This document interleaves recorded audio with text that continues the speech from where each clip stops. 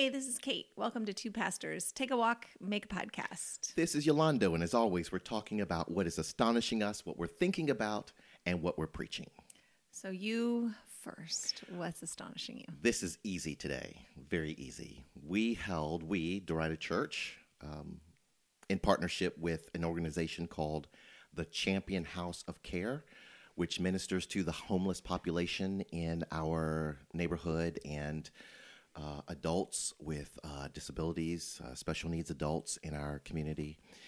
And we held a fall festival on our campus on Saturday, and astonished that we had 270 people from the neighborhood, along with about 40 volunteers from the neighborhood. And it was a day in which you saw lots of different ethnicities. We needed a translator for the DJ, lots of music and dancing and games, kids of different ethnicities, lots of families, people of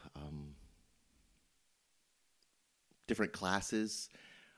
It was a beautiful day, and for me, it illustrated how the church needs to focus. Really focus. And I need a stronger word than focus. Give itself to outreach and pouring out its resources into the neighborhood. It's so tempting in these times for us to get into survival mode, to think about our budget, our property, our making it through another year, our future. And we must remember the words of Jesus, who said, those who seek to save their lives will lose it, and those who will give their lives for my sake and for the gospel will find them. And as we, just gave this ministry away, everything was free. All the food was donated. There was, popcorn and hot dogs and hamburgers and snow cones and cotton candy and lots of other candy. Everything was free. We paid for this fantastic DJ. It was a blessing for us to bless the community, especially for those kids who are whose families that we know are living in their cars right now. It was a great joy, and some of them came to worship on Sunday. 2 folks have requested baptism. Again, it illustrates that in this season, and I think this is true not just for us, but for the church in general, it has to be about your local community. It has to be about the neighborhood. If you are not outward focused into your neighborhood, seeking to make disciples, seeking to serve and to bless your neighbors, then what are you doing? Because what's very clear, as I listen to young adults who have left the church, they're saying, listen, we've left the church because, number 1, we think the church is way too political in these times. Number 2, we think the church is not a place where we can come with our deep, genuine questions about God and faith and life and how to live. We feel like we can't ask those very real questions. And 3, we sense that the church is about the church, that the church exists for itself. And so one of the things I'm saying to the Dorida Church family over and over again is that we've got to change that narrative. As a matter of fact, is that we have an opportunity in this season to change that narrative.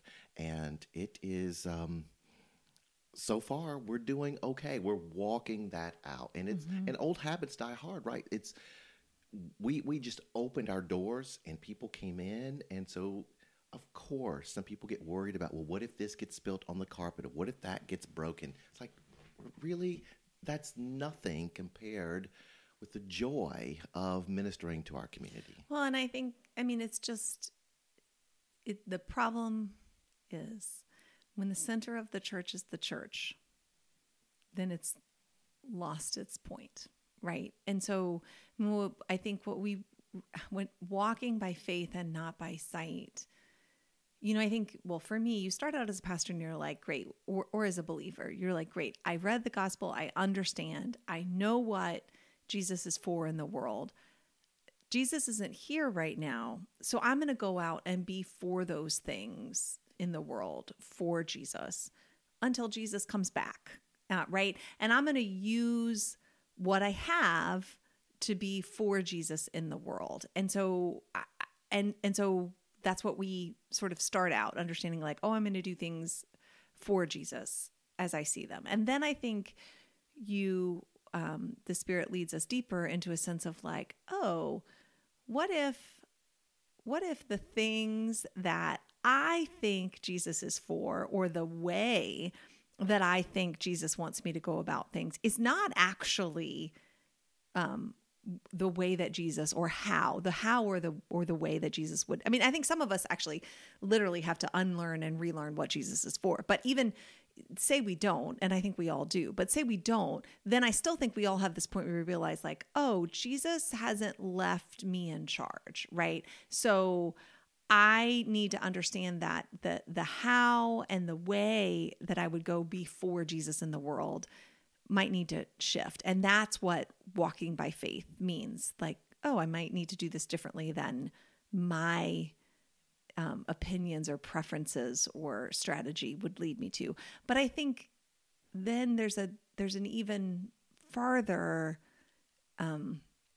place where the Lord leads us, which is to say like, hey, when we're walking by faith and not by sight, then what we know is we already know the end of the story. Like, we know the end of the story. And many Christians don't, right? Like, many Christians really sincerely believe the end of the story is Israel launches a bloody war in the Middle East that leads to World War III and nuclear Armageddon, and everything gets destroyed, and the good people get zipped up to heaven, and everyone else gets destroyed. And now that evil is destroyed, God is chilling with us up in heaven. Like that is legitimately what many Christians have been convinced is the second act of the gospel.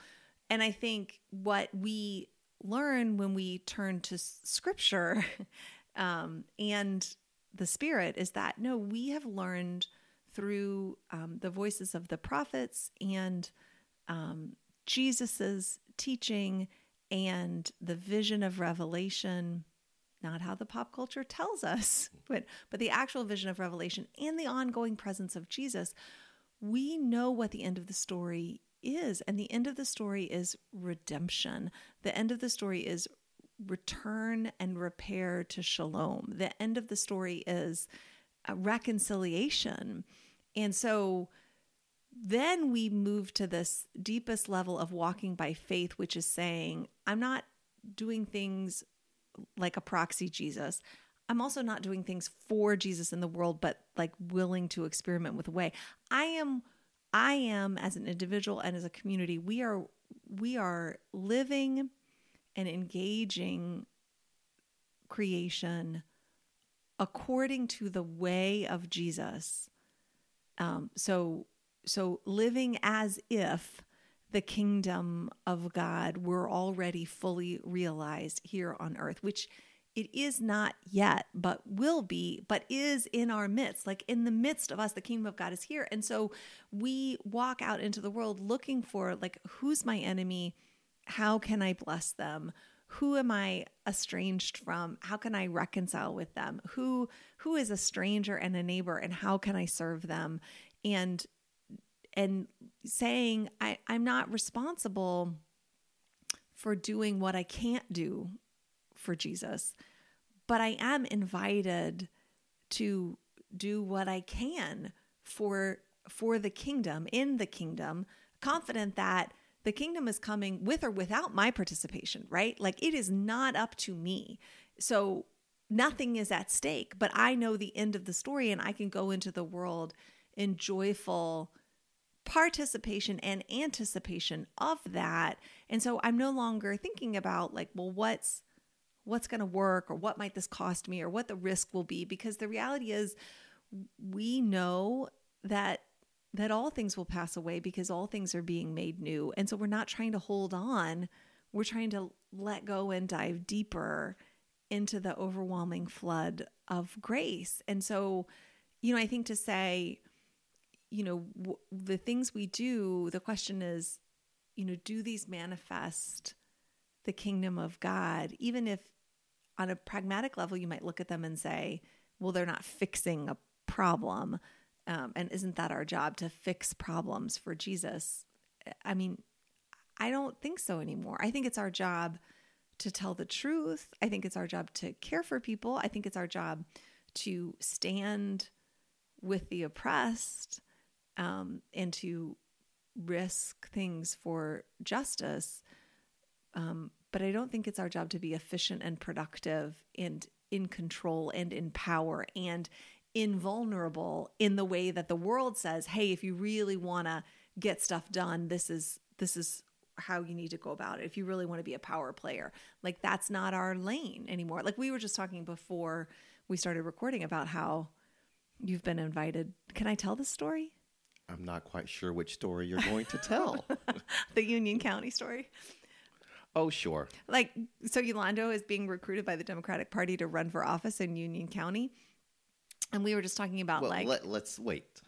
First of all, I'm no one.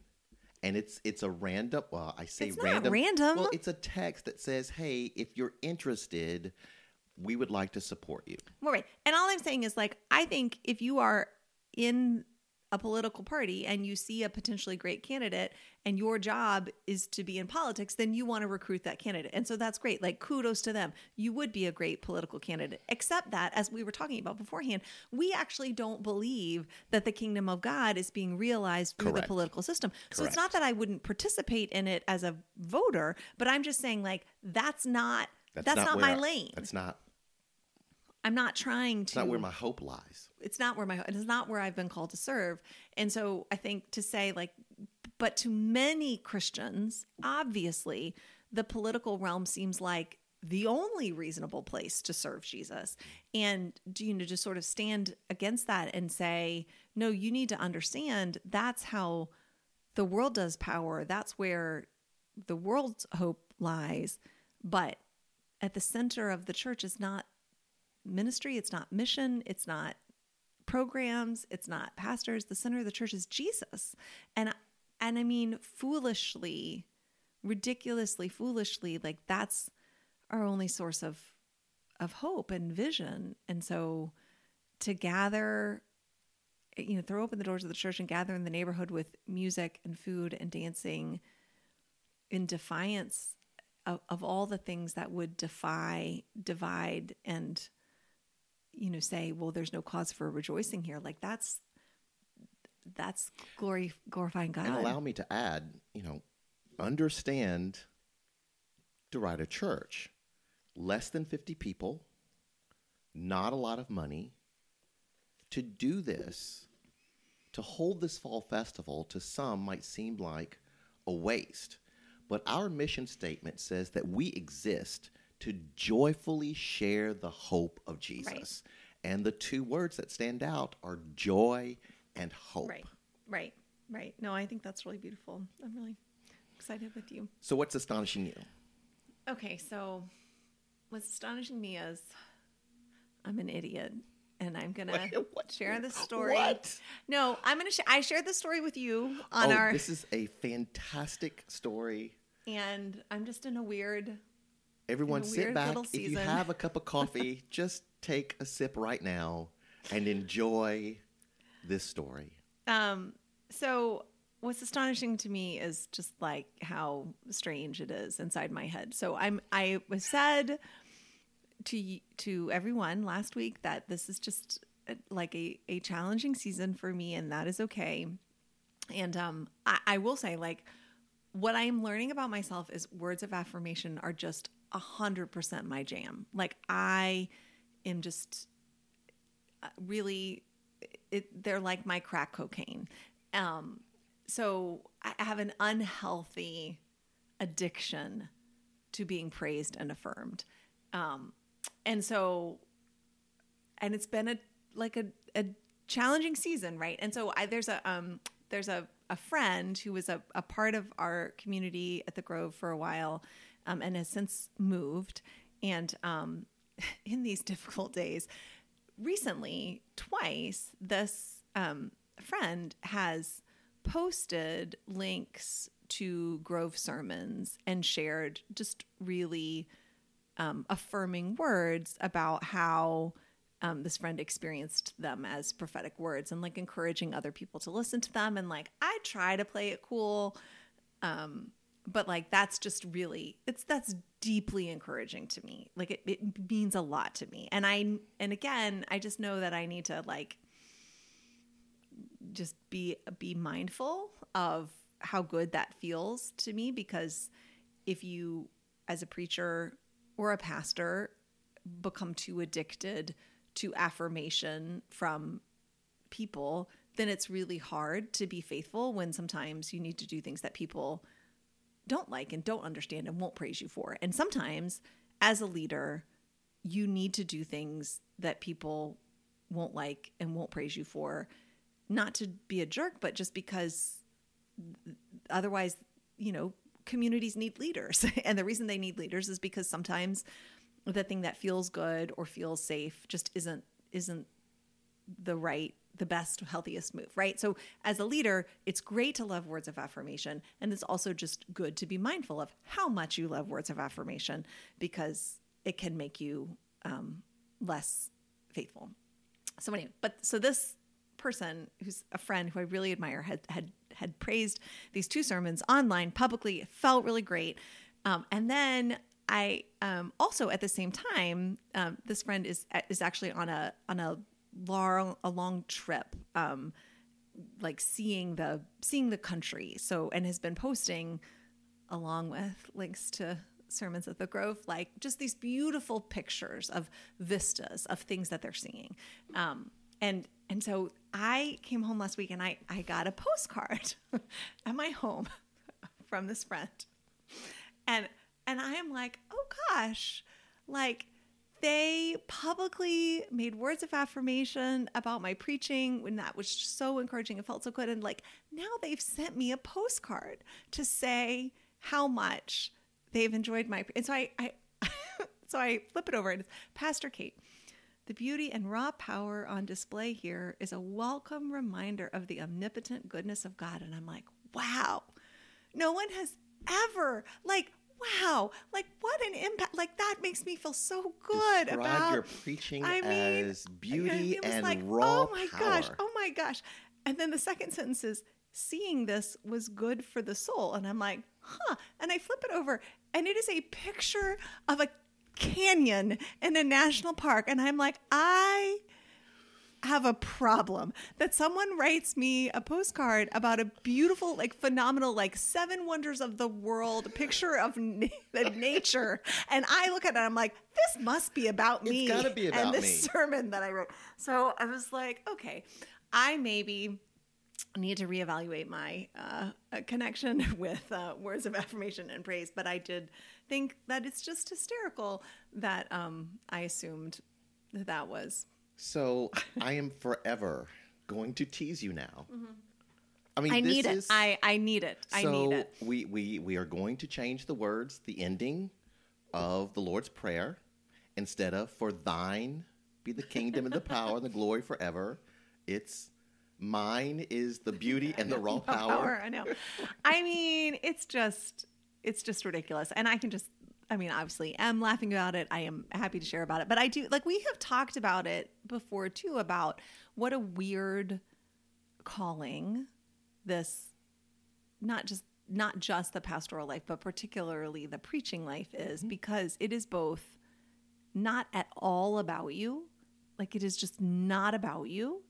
And also, it is so embodied and personal. And it's just such a weird thing. Like, there's nothing that feels better than being used by the Holy Spirit, co-creating with the Holy Spirit, a word that, like, pierces through and reveals the beauty. Like, because the gospel is beauty and raw power that testifies to the omnipotence, goodness of God. That is exactly our colleague Albert Moses defines preaching as God's truth through personality. So it's not about you, but because again, you are embodied with a particular personality and a particular set of gifts. It comes through you in a particular way that's different than the way it comes through me. Well, and I just think there's nothing that feels better than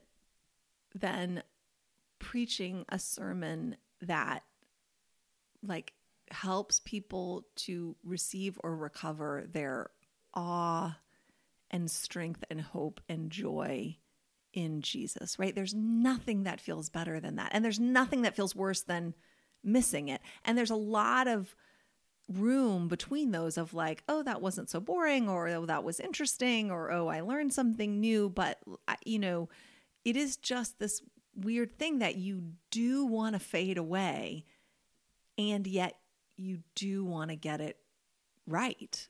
And that's just that double tension. Like, I don't, so anyway, but I just, it was a lot of, it was a head smacking moment for I've been me. online. I was astonished at my ego. I've been online looking at places where I might get certification as a spiritual director. That's something I've thought about for a long time. I've had a spiritual director, and for those of you who, may not be familiar with that work, it's not like therapy. It's specifically focused on what God is doing in your life. But you see a person like you would see a therapist. And so I've been searching for places to get that certification. And by the way, it's really expensive. I don't know why theological schools and training programs are so incredibly expensive. I'm sorry. I'm Pause. sorry. You don't know why? Well, you I know exactly why. I just why. don't like it. Yeah.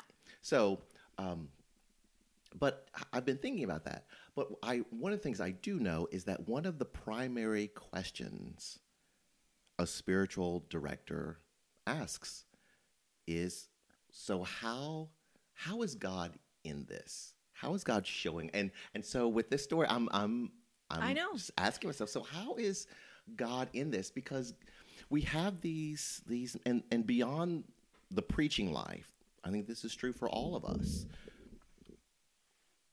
We have these moments when God, by his Spirit, holds up a mirror. Yeah. And we get to see ourselves, right? And and we can do several things with that. We can totally be in denial. Right. That's not right. me. I don't. Right. We can get angry about it. We can. I like what you've done.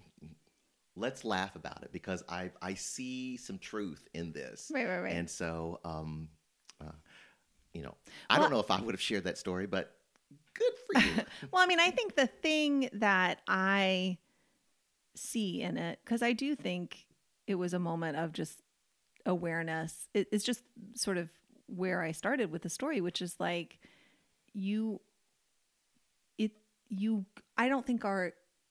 I don't think you can be a healthy pastor if you don't genuinely love and want to be loved by the community that you shepherd, right? Like if you don't like and love and honor and respect not just the work, but the particular community of people who you have been called to serve, then you can't do it well. So you can't be indifferent to how people experience you or see you. Sure. So it's a good thing to want to know that the people in your community are being well served by you.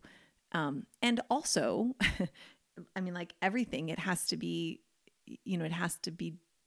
thoughtfully, you have to just be aware that sometimes, churches are not children, but you can learn something about pastoring from the parenting responsibility of like, sometimes you're in a particular role and you have to be able to say like, well, like I care deeply about you and I could please you in this moment, but I actually know that fidelity to you requires me to like to risk the relationship to not please you. And just living in that space where you're committed to loving people regardless.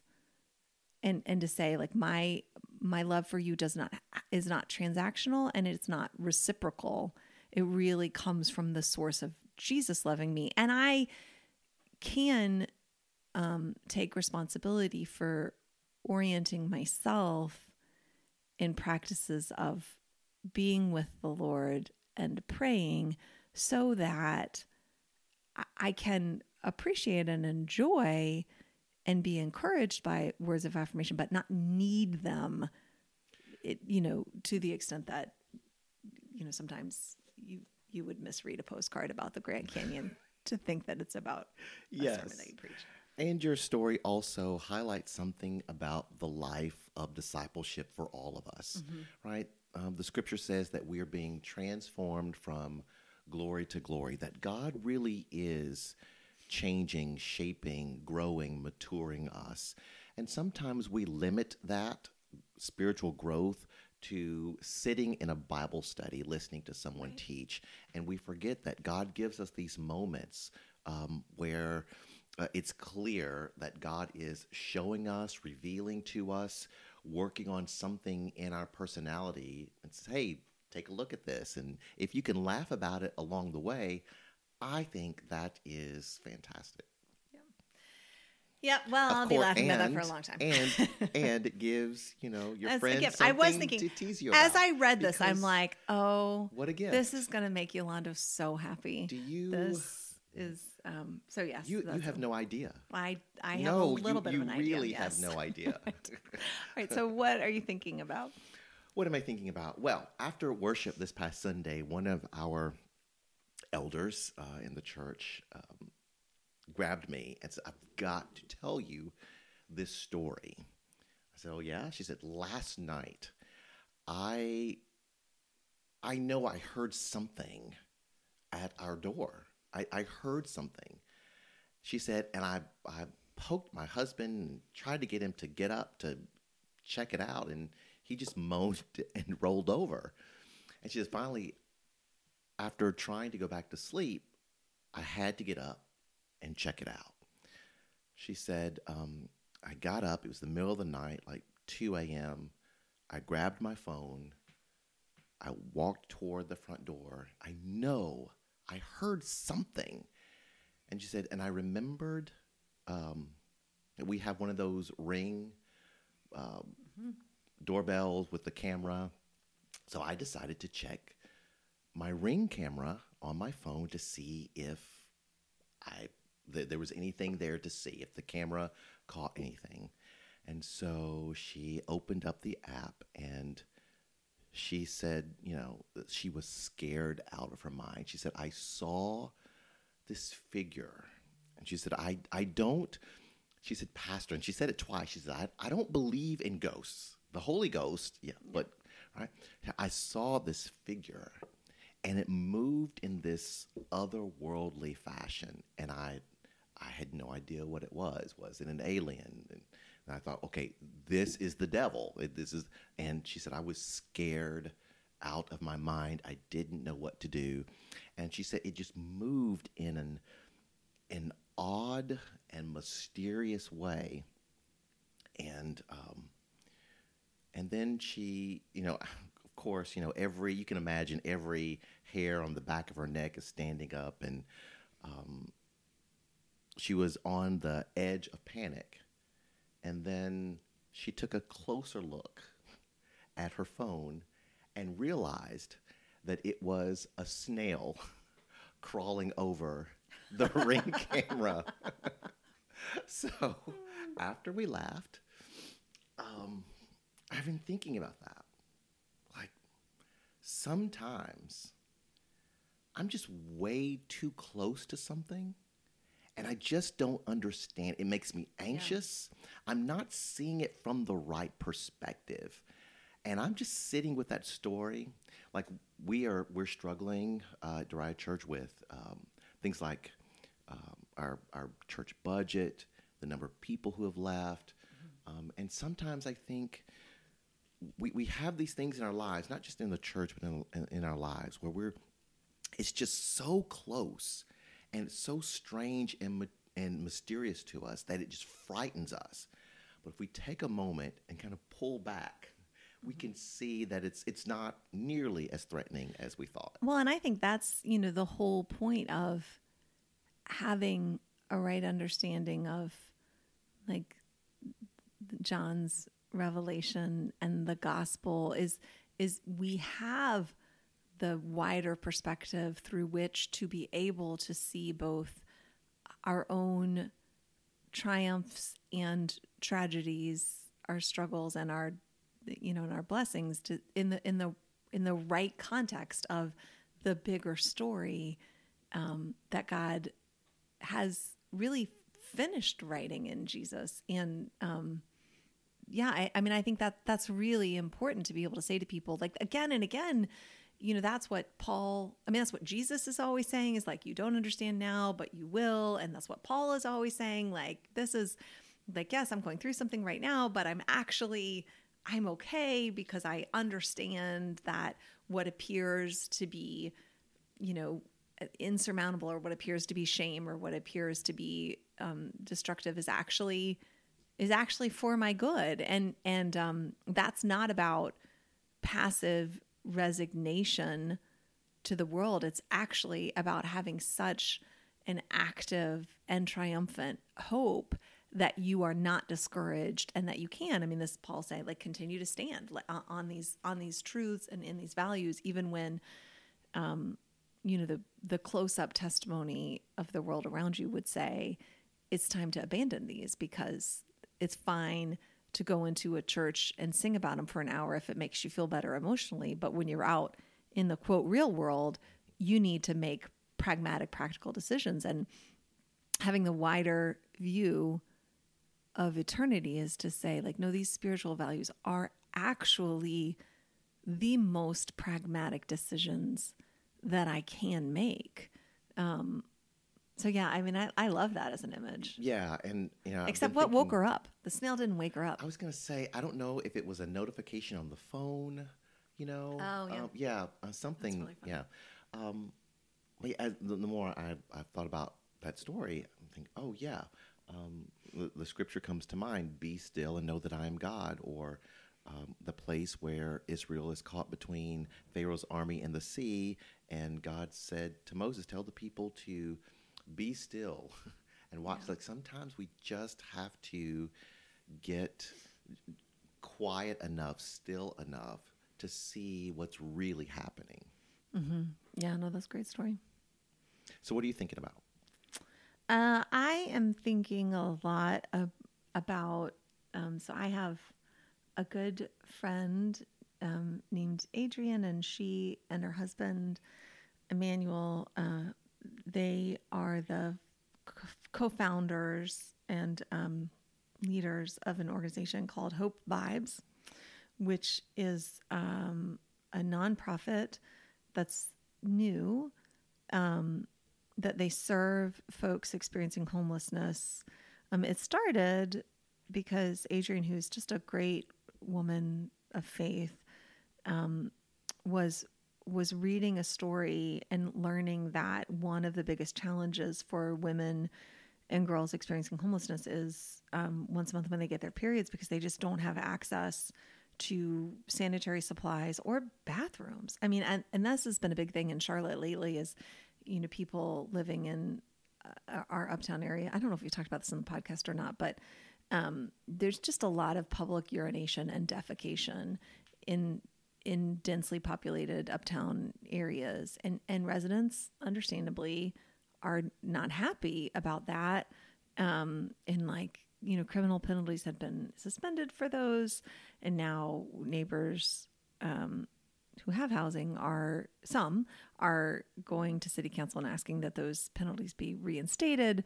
And they're saying, like, we don't want the police to take people to jail, but we want the police to be able to say, move on or I'll take you to jail. Anyway, I think it is another example of how we set the police up for failure, because every problem that exists in our communities, we want the police to handle it. And the only tools that we give the police to handle it with are violence and incarceration. And anyway, so it's a long running problem for people experiencing homelessness. Not just that you don't have a home, but you just don't have anywhere to perform biological functions with dignity and privacy. And so it started out, Adrienne had heard about this, and she just started collecting period supplies for women and bringing them to it, and just had this vision that the Lord was leading her to make a ministry nonprofit called Hope Vibes, and really just about hope being not just like, oh, it's okay, or, you know, you'll get through this somehow, but that this is a tangible manifestation of the trustworthiness of hoping in God, and that God's church would be part of that, right? And so anyway, she just started doing it, and then she and her husband Manny had a vision for just expanding the kinds of support that are for folks experiencing homelessness who are not in shelters, because a lot of folks who don't have a home, they're not in shelters, they're in tent encampments, or they're living in their cars, especially if you have children, because you don't want to be separated from your children. And so they dreamed and hoped, and they then purchased a semi truck, and got funding to have it completely transformed so that inside of it there are washers and dryers, and then 2 full bathrooms. And then the thing that's cool about it is, you know, their vision is that, you know, the hope of the Lord is beautiful, and it's relevant, and it's so, I mean, they just got these really great like designers to come in and make it so that it's not just like, oh, you take a shower in a, you know, fiberglass stall in a tub. I mean, like that it's very well, it's beautiful, and just as like an evocative design. And it's just a lot, because it's about saying, like, if people have hope in the Lord doesn't see people as like problems to be solved, but as, you know, a piece of the divine image. And so it isn't just like, hey, can we get these folks a shower? It's, hey, can we create an experience for folks who are being dehumanized by the experience of homelessness, so that they, you know, in this encounter are experience just the reverence of people around them, and like the value of their lives. And so so anyway, it's really cool. And then there are churches that go out with them on the weekends and throughout the week to like park this hope. It's called the Hope Tank, and folks come, and volunteers like, you know, clean the bathroom in between each use, and people come and they have resources, and they can wash their clothes and have, you know, just whatever. I mean, people feel better after they get a shower. And so they've been doing this. It's been growing, and they have a third phase vision for what they call Hope Steads. And so some tiny houses that could be around the city to, you know, help folks transition. I mean, it's a big, beautiful vision of hope that Adrienne and Manny weren't seeking, but they were obedient to. And then the Lord's been obedient to them. And they've gotten a lot of support in Charlotte and Mecklenburg County, and then so transitioned out of their other jobs to doing this full time, and, you know, not getting, you know, wealthy in any way, right? Like really, you know, we're talking about like, you know, risking homelessness to serve folks who are experiencing homelessness. And then they, you know, had a great blessing. They had triplets last November. And then since then, you know, they've had 3 newborns, so no one can afford childcare for 3 newborns. Wow. And then they've had a series of health challenges. Like one of the triplets had emergency surgery. Adrienne had emergency surgery. Manny had emergency surgery. And so they just, you know, caring for their family, recovering, doing the work of serving the folks who they were called by God to serve. Like that's been all that they can manage. And what they haven't been able to do is the never ending work of fundraising that nonprofits have to do. Like if you're a nonprofit, you have to do the thing that you are in the world to exist to do, but you also have to constantly seek out grants. And every time you write a grant, it's like going into a store, paying $500 and then seeing whether or not you were able to purchase anything. And so, they just, because their staff is like them and one part-time assistant, like they just haven't been able to do that. And so they, this past week, actually just yesterday, had to, go to their community, their board, and just say, like, we have to press pause on all of our operations because we have to just like write a bunch of grants and see if we can get enough money to keep going. Like they have to make a repair to the chassis of the Hope chassis. Is that how you say that? I don't know what that is, but there's just something in the actual Hope tank that needs to be repaired. It's just a whole thing. And I've just been thinking, like, I know so many folks and churches are not in this, but they're kind of in this, that, you're called to do something in the world. And then the culture's answer is like, okay, well, if you have a really good idea, you can get a grant for that. And so then we have all these people doing like really vital, necessary, filling in gaps and changing the narrative for so many people in our community, but we don't fund them. And they don't have, so they just have to like, you have funding for like a year at a time and you never know. And you can't really make decisions based on what is best for the people that you're serving. You have to make decisions based on like, well, what can I actually get funders to agree to let me do? And so you just live in this constant cycle of precariousness. And I know people would say like, well, businesses have to do that too.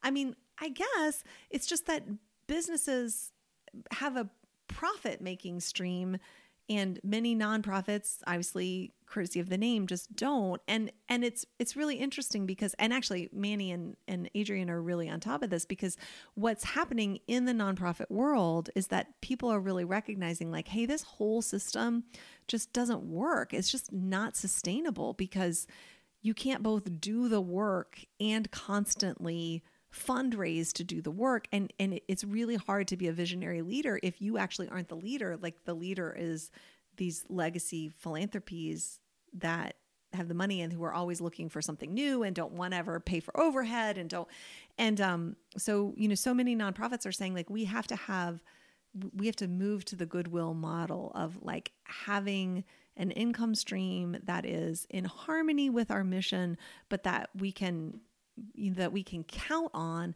so that we're not always at the ever fluctuating mercy of these grant cycles. So, I mean, I guess that's just what I'm thinking about, is just like how Adrian and Manny are just like so faithful and so brave and have risked everything to walk out the vision that the Lord has laid on them. And they're playing this crucial role in our city, like now more than ever. And how they are just walking this season out with such great just humility and faith, and that like sometimes like it's hard. It's really, really hard. And that is not a sign that you're doing it wrong. It is a sign that the values of the kingdom of God are just in opposition to the dominant values in our culture. And so they're on my heart, and I really am praying and hoping that, that the Lord will continue to provide for them. And also just, I mean, really that should be my astonishment at just like how, like, they're not bitter. They're not complaining. They're just like, this is a really hard season, and we just have to trust, and we just have to keep walking by faith. And at the end of the day, like, we have eternal guarantees, but we don't have temporal guarantees. We just don't. And so sometimes you do something beautiful and faithful, and it doesn't manifest in the way that it should, and you have to just keep going through those times, and when it doesn't make sense. And so I don't know if they have an amazing merchandise store that they set up to support the nonprofit. So if anybody wants a really cool t-shirt or hat, it's Hope Vibes. And if anybody knows of any great nonprofit grant writing organizations or opportunities, I'm just thinking about just how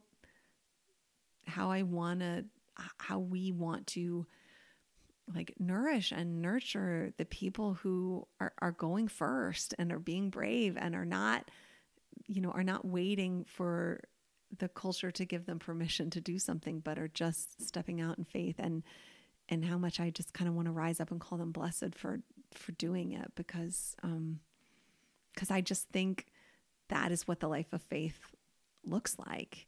And all you can control is I'm going to keep going until I can't keep going anymore, but also know that hard seasons, periods of failure and loss are part of life, and the world will lie to us about that, but Jesus won't. So anyway, I know it's a totally different situation, but it reminds me of many churches right now in the season that have dramatically reduced budgets and fewer people. And the temptation is to make fundraising the mission. Correct. It's to take all of the energy, or the lion's share of the energy that you would put into doing the thing you've been called to do, right, to raise money to do the thing you've been called to do. Right. And that seems to me to be a losing battle. And I think they are wise to be thinking about another model. I think it is a sign of their maturity that they're not complaining, angry, shaking their fists at the world because of the situation. I think it's a valuable lesson for the church, because I think in this season, post-pandemic, the church in America has been humbled. And I do hear many Christians complaining, like we're so accustomed to being in a place of privilege, to be in a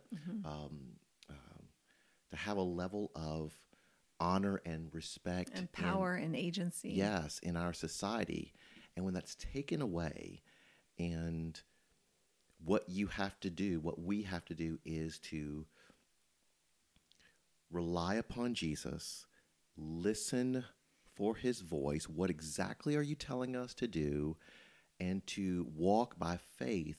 Now that sounds like that should be normal for us, but we are relearning that very thing in this season. Right. I mean, and I think I just want to be clear, like they have already had the model of like doing the work and having the passive income source to fund the work and seeking grants. So they're not shifting in this season. They are acknowledging the reality of where they are, and then continuing to walk through this and just saying, like, at the center of Hope Vibes is Jesus. And so they're saying, like, Lord, if this is the season that you've put in front of us, then this is the season we're going to walk through, and we're going to walk through trusting in your goodness, even when it's very difficult to see.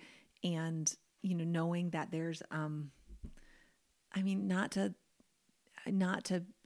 there's a testimony in this, and there will be a testimony in this. And it's just so hard.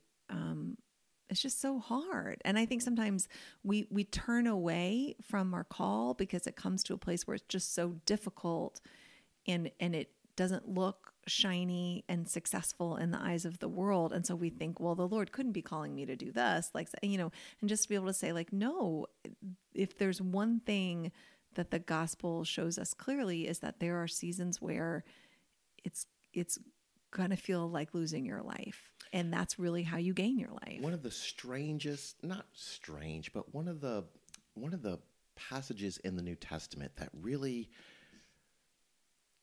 just doesn't sit well with me, like I am the judge of the word, but it just, it makes me nervous when the Lord says about Paul, this is after the Damascus Road, he is yet to have his eyes healed. And I think God is saying this to Ananias, the man who is going to lay his hands on Paul.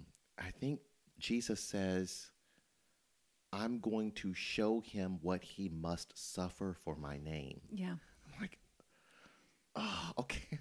I was feeling this call until you said, oh, I got to suffer. I mean, because listen, I don't know about you, but when I went to seminary, Yeah. I mean, people just said, hey, you're going to have a great ministry and it's going to be this and that and this wonderful thing and people are going to love you and the doors are going to open. Yeah. And, right? It's going to. You're so great and there's a clergy shortage and you're going to be. Yeah. Yes. Yeah. Who isn't going to love you and want you? Right. And how could a door ever close in your face? And who could ever reject you? And yeah. Well, and I that's think just not the reality. And I think what's hard is we've backed away from some of those verses, both, I mean, to the extent, and it's terrible, but to the extent that the church has a right side and a left side, which it shouldn't, but it does, because the church fights the culture wars too. So, the right side of the church has backed away from this suffering talk because it is enamored with the prosperity gospel and Christian nationalism and just this idea that, like, if you're on Jesus' side and Jesus is triumphant, then there's no suffering for you. You can cause suffering, but you will never feel suffering. And the left side of the church, again, which shouldn't exist, has backed away from the suffering talk because they've seen the ways that throughout history it's been co-opted by powers and principalities that are passing away to just say, like, oh, are you being abused by your husband? Well, that's just, you got to suffer for, or like, are you enslaved? Well, you just have to suffer. That's your lot to suffer. And so I think to be able to say, like, no, we are called not to suffer for the sake of suffering, but to suffer for something worth suffering for, which is the gospel and the triumph of the wounded, resurrected Savior, right? So are we called, I think, in a lot of just human institutions, there's a sense of like, oh, if you're called to teach, you have a calling, so you should suffer you should suffer to be a daycare worker. You should, whatever you do these things, it's a calling. Like, we're not called to suffer to continue to prop up the fallen institutions of this world, but we are called to be willing to say, what does it mean to pick up my cross and follow Jesus? In part, it means I'm willing to go to the places that the world says, if you don't stop telling this truth, we're going to destroy you. And we're saying, like, but even if I still know who my Lord is. And so I think to be able to say, yeah, like, I'm not willing to destroy my health and alienate myself from my children so that, some corporation can have record profits. But I am willing to risk what is most precious to me for the sake of the abundant life of my neighbor, or to have reconciliation with my enemies. I'm willing to be alienated from the people on, quote, my side in order to seek out and honor and behold and commune with the humanity of, the folks on the, quote, other side. So I like that there's suffering in walking out the gospel, and to be able to have a maturity that says, no, there is a kind of, like, obviously the King quote comes to mind, like, unearned suffering is redemptive. Yes. And I think I know what he meant, but I think, a lot, even that has been co-opted and like, well, if you're born poor, you didn't deserve it, but God will meet you in your poverty and you'll suffer and it'll be fine. I think we are called to be salt and light in ways that turns the world upside down. And there's suffering that comes along with that, but it's not suffering that cements the status quo. It's suffering that challenges the status quo. And it's a suffering that you could say no to. Correct. It's a suffering that you say, no, I I must go in this direction because it is right. It is Well, it's the righteousness. suffering we choose, Yes. right? It's not imposed on us, not by the world and not by God. Like God did not require Jesus to go to the cross, and God does not require us to do anything that feels beyond our capacity to do. So we, but if we have a vision of the goodness of God and a trust that, like, God, I really do believe that you are a redeemer of all things. And so, we were talking about this later on in the week about, that to me is the meaning of the Philippians 4:13, is that Paul is saying, I'm here in prison and like, it's been grim and I haven't had what I needed. And yet, even when I haven't had what I've needed, I've had everything I've needed because God has given me strength to handle all of this. And this is where I choose to be. This is where proclaiming the gospel has led me. And so this is where I choose to be, because to be anywhere else would be forsaking the gospel. And I don't want to do this. Like, God is not a puppet master pulling my strings. God is not a transactional God saying, do this or I won't love you anymore. God is saying, like, this is actually the narrow way that leads to life. And this part is hard, but hold on because it's worth it. So anyway, we're out of time. Are we out of time? We're out of time. You got to go pick up your kid. It's almost 1:00. Do you want to tell people? You don't even know what you're preaching about. I don't know, but I'm thinking, we were talking on the run, and you mentioned Revelation 21. It's All Saints Sunday, and I'm going to think about that. New heaven, new earth. I have this thing in my head. You know how some people play Desert Island with books and music? Yeah. Like if you were stuck on a desert island and you could only have, 5 books, what books? Or 5 movies, what movies would you choose? Well, I play this this little game in my head. If I were on a desert island and I could only have, 7 or 8 chapters of the Bible. I know, it's weird. I'm an introvert. We have weird conversations. It's okay. You're just having honest discussion of your canon within the canon. I'm just be open to the introvert sharing here. So what chapters would those be? And of course, Genesis 1, John 1, resurrection. But one of the chapters I always choose is Revelation 21.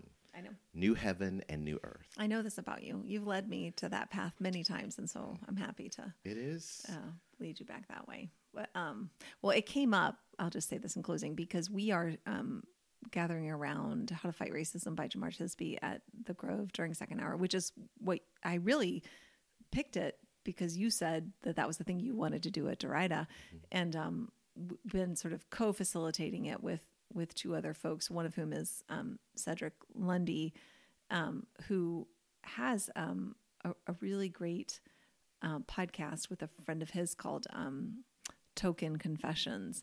But he is just has a lot of learned, earned, and lived experience in the world of anti-racism and reconciliation and racial healing. And he was talking around this last week when we were reading chapter 6 together about the necessity of friendships in general and cross-cultural friendships in particular. And he had called out Revelation 21 as just sort of the scriptural vision that leads people in the church to have a vision for why the discomfort and the awkwardness and the hard work of creating and sustaining those relationships is worth it, because we see the vision of not God. The end of the story isn't God destroying the world. The end of the story is God making the world new and removing the barrier between heaven and earth, and that at that point we will be reconciled to one another. And so because that's ultimate and internal truth, it's already true, and we can choose to step into it or not. And the lies will seem more real, but they're lies. And we walk in the truth, like that truth which is hard at first, but it sets us free. So anyway, I just wanted to honor that. That's where normally you're the one who convinces me to preach on Revelation 21, but this time I think it may just be, one of those things that comes to us from our enslaved ancestors, because I'm astonished that when I read slave narratives or anything about the theology of those Africans who were enslaved, it reminds me that one does not need a theological degree to understand the most important things about Scripture. Right. So they read Exodus, Moses saying to Pharaoh, "Let my people go." We got that, right? Right. And if you just look at some of these major chapters throughout Scripture, like Genesis chapter 1, like Exodus, Israel at the Red Sea, and Revelation 21, it's clear God's purposes in the world just become clear. Well, and I think, a theological education, which I'm grateful to have had, Sure. and there are so many ways that it unlocks meaning and liberation in the text. And also there are ways where whole institutions and thought institutions have grown up to try to have a sophisticated set of external propositions that teach people to read the Scripture as if it doesn't say what it plainly says, right? So it's just like anything else, it's a both and. But I do think that that's really important for anybody who follows Jesus, and particularly every pastor and preacher to understand, which is like a theological degree is a tool, but it's not a barrier and to access. So anyway, well, now we should really stop. Well, thank y'all for listening to us this week. And if you would like to find out more about what God is doing at God's Church at Derita, it is www.deritachurch.org. And if you want to find .com, sorry. And if you want to find out more, .com, everyone, deritachurch.com. And if you want to find out more about Eulando's messages, which I really recommend, they have the beauty and raw power that will remind you of the omnipotent goodness of God. True. That's a true statement. You can go to the Derita YouTube channel or podcast on the Podbean website. And if you would like to find out more about what God is doing at The Grove, you can go to the website, which is thegrovecharlotte.org, or check out the YouTube channel or podcast or the live stream, which is on Facebook. Look for the Grove tree. It's a green tree. So there's lots of groves out there. Or you can worship with us at 10 o'clock on Sunday. You can worship with Derita at 11 o'clock on Sunday. And if you want to check out, this is our non-sponsored content. If you want to check out Hope Vibes, that's at hopevibes.com. Just read about their work, pray for them. That would be a great gift to them and to you. So thanks for listening, and we will talk to you next week.